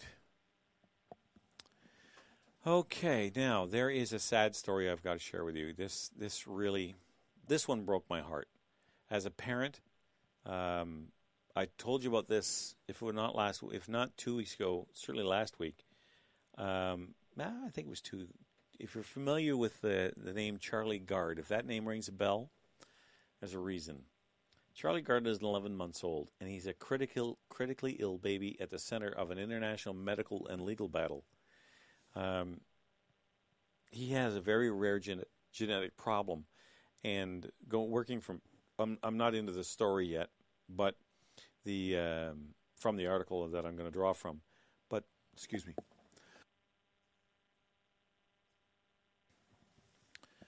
But this genetic disorder left him with very little chance of survival. So his parents went out and he's in England, raised about 1.2, I think it was £1.5 million, which roughly translates to about $3 million. And they had an American doctor who was willing to try a last gasp treatment to try and save the lad. And the hospital objected, thought the boy should die in the hospital, and took it to the Human Rights Court in The Hague. Or in The Hague? I think so. Anyway, the European Human Rights Commission. And they ruled in the hospital's favor, stripping the right of the parents to make the final decisions for their son. Well, it's turned out that now it's too late. There's nothing they can do anymore for the young man, and the parents have basically thrown in the towel. And I'm in no position to criticize them. It's I can't imagine what they're going through. So let me just share with you some of this story, and it just tears your heart out. Charlie Gard, the critically ill baby at the center of an international medical and legal battle, is set to spend his last days in a hospice. In a hospital. Connie Yates, the 11-month-old mother, appeared before a judge on Wednesday to say she was dropping her objection to Charlie being allowed to die in a hospice instead of at his parents' home, as they had originally wanted. Yates' concession comes a day after she asked a London judge to let the family take Charlie home for a few days of tranquility before his ventilator is disconnected and he's allowed to slip away. But on Wednesday, Yates requested a medical team could keep her son alive for a week under hospice care rather than just a few hours. Charlie's parents battled for months for the opportunity to take their son to the United States for an experimental treatment, but on Monday, in the face of a host of legal delays, they withdrew that petition. And that's about all I need to read from the story, because to me, this story is tragic on a lot of levels. First of all, how can you not feel for the parents and this little boy? I mean, this kid, 11 months, I don't know how close he is to his one-year-old birthday, but he's not had an easy go of it by any stretch. The poor kid, you just feel for him. I mean, and the parents, the agony they must be going through. As for people like you and I would imagine a lot of you out there are parents like I am. I know when I told my wife of the story, I said, you know what we do? She says, you're damn right, whatever it took. If it meant going to jail, then we'd do it. To get the child out of the hospital and take him to the States. They had the money, they had the Pope, they had Donald Trump, they had everybody in the world pulling for this kid. And the faceless bureaucrats in Brussels had decided, that's where it is, Brussels, decided that the parents' wills didn't matter, the child had independent rights of the parents, and that all the parents could do was stand by and watch this little boy die. And that to me is the real tragedy here. I mean, it's sad enough to watch this happen. But to know that some legal authority feels it has the right to meddle in internal family affairs at this most critical juncture in this little boy's life is so abhorrent to me and so thoroughly angering that if I spent too much time, really dwelling on it, I'd melt down, because just that is so outrageous. That is so over the top. That I don't know, I can't put it into words. But the idea of that little boy being sentenced to death. Now, I'm not under any illusion. The chance at the cure or something that would give him any legitimate shot at a reasonably longer life was minuscule at best. I'm not saying that, they killed this boy because if they're going to save his life. There was a small chance. But that wasn't the state's decision to make. The state does not own the child. The parents do. And they do until the child's 18. When that child is ready to step out the door and become their own person, fully independent person. And that's the truth of it. So when you listen to this stuff, when you read this stuff, how can you not be heartbroken over it? Not only is this family have to go through this and lose their son, but the state thinks they have the right to trample all over this family in a rush to ensure the rights of the baby. It's none of their damn business. You want to talk about a nanny state? This is the ultimate case. They're deciding over life and death of a person they should have no right, title, or interest to use a legal term. There is absolutely no way this should be tolerated. And if we had any sense of morality in our culture, we would be storming the streets in protest over things like this and telling the government to back off and leave our families alone. But it's not the way things go. So this little boy is going to die in a hospital, all because some bureaucrat or some panel of judges from 500 or 600 miles from where he lays have decided that he has a right to a dignified death. And even though it was only a whisper of a hope, that whatever hope there was isn't worth pursuing. Folks, I don't know how to tell you. I just don't. How absolutely heartbreaking that is. And how outrageous it is. And how it just, what do you say to it? So if you haven't already done it, when you tuck your kids in tonight, take a moment and spend some time with them. Maybe say a prayer, maybe give them a hug and a kiss. Because in this world, you never know what tomorrow's going to bring. So cherish the time you have with your family. Because the way it's going, the state will be the one to decide when that time ends, not you. Look, life's full enough of risks. There is enough tragedy in the world without adding to it. You know, people lose loved ones in accidents and calamities. Soldiers are killed in wars. People die from dread diseases, cancer and different things. Malaria, kills millions of people every year. And all these are tragic. But this one is an artificial one. This one is the one that says, yeah, well, we think we're smarter than you, therefore we're going to override your rights as parents. And we're going to take your little child and say, too bad. We think his right to a dignified death is more important than your right as a parent to try everything within your power to save his life. You see, a dignified death seems to be more valuable to them than a shot at a dignified life. And that is what drives me crazy. Oh, man. Yeah, no kidding. Marin just said the term death with dignity is offensive. Well, yes, in this case, absolutely it is. I agree with you. Now, I think there certainly is dignified death. When life comes to its normal conclusion, you've lived as long as you're supposed to live, because nobody knows how long that's going to be. We could all tell stories of people who went too soon. Either from disease, accident, famine, or war, whatever it is. Okay, been down that road myself many times. But when that moment comes, there certainly is a way. You can have a dignified death, but that's not because the state says so. A dignified death usually stems from the character of the person who's afflicted and the people around them. That's what makes a death dignified, not some bureaucrat in Brussels. So it's just, I hate to end on a downer, folks. I really do. So let me close the show with this cute little story. And I was in Renfrew the other day. Renfrew?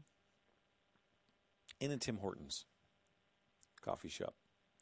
I was getting obviously a coffee, but it doesn't matter. I was in there getting something to eat and something to drink. And this 60-something lady I held, because I'm old school, I hold the door open for women when they come up. And for guys, too. If I'm stepping through a door and people coming behind me, I'll just step aside and hold the door open and let them pass, right? Typically Canadian. How polite is that? So anyway, this lady walked in. She said, thank you. I said, oh, you're welcome. And walked up, and she came over afterwards, like I had ordered my meal and sat down. And we'd made a little bit of small talk in the line. And she told me, and for the life of me, I can't remember what it was. But she told me a joke. Somebody she'd never met before, probably will never see again. And she's just very jovial, very happy, came over and told me, I wish I could remember what it was. But I laughed. It was funny. It was really kind of funny. See, the risk here is that you never know who you're talking to. But she didn't care. We made a little chit-chat in the line and that kind of thing. So I told her one back. The one I told her, I tell a million times. My kids always roll their eyes when I tell it, but I'll tell you now. Do you know what you call 32 hillbillies sitting around a kitchen table? Now, since I can't hear you say no. It's called a full set of teeth. Some got two, some got none, but it averages out. Well, you should have seen her laugh over that one.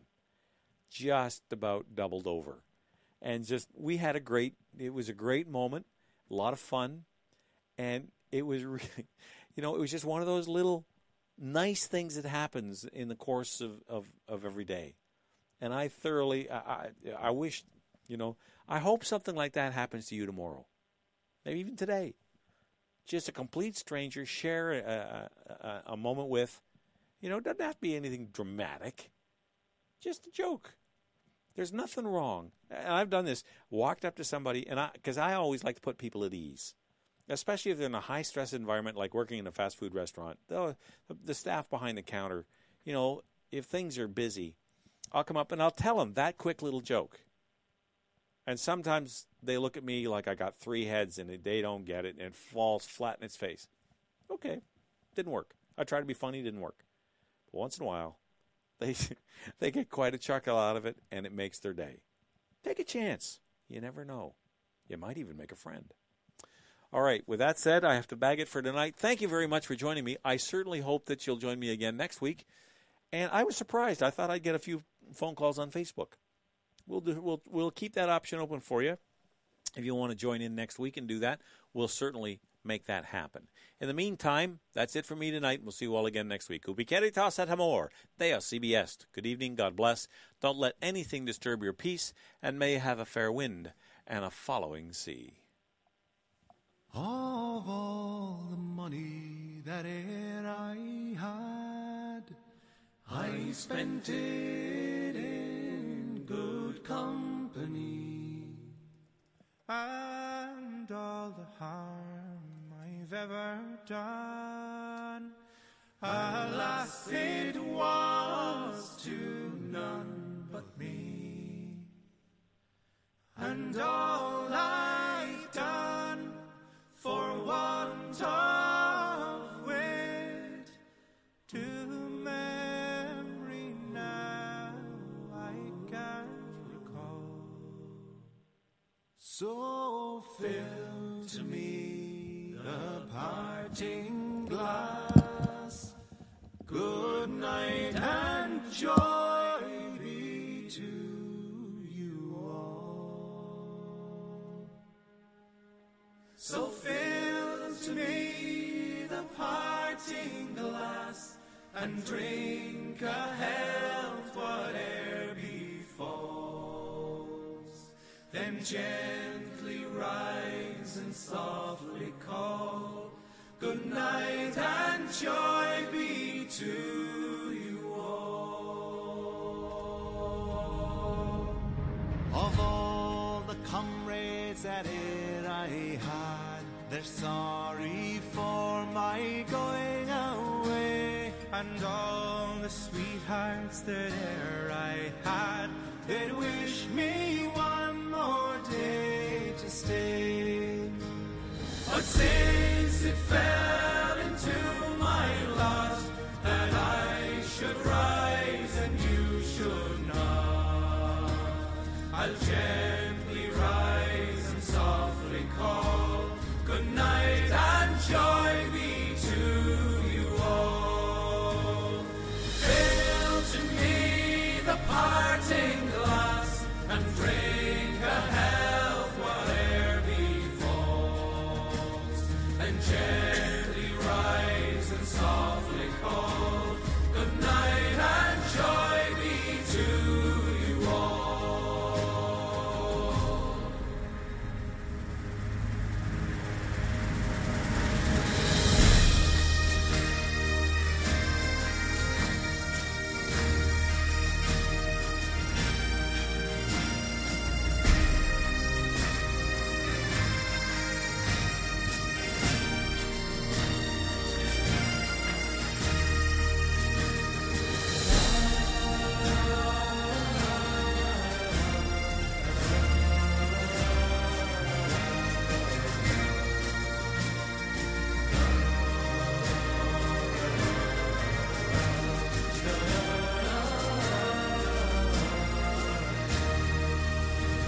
But say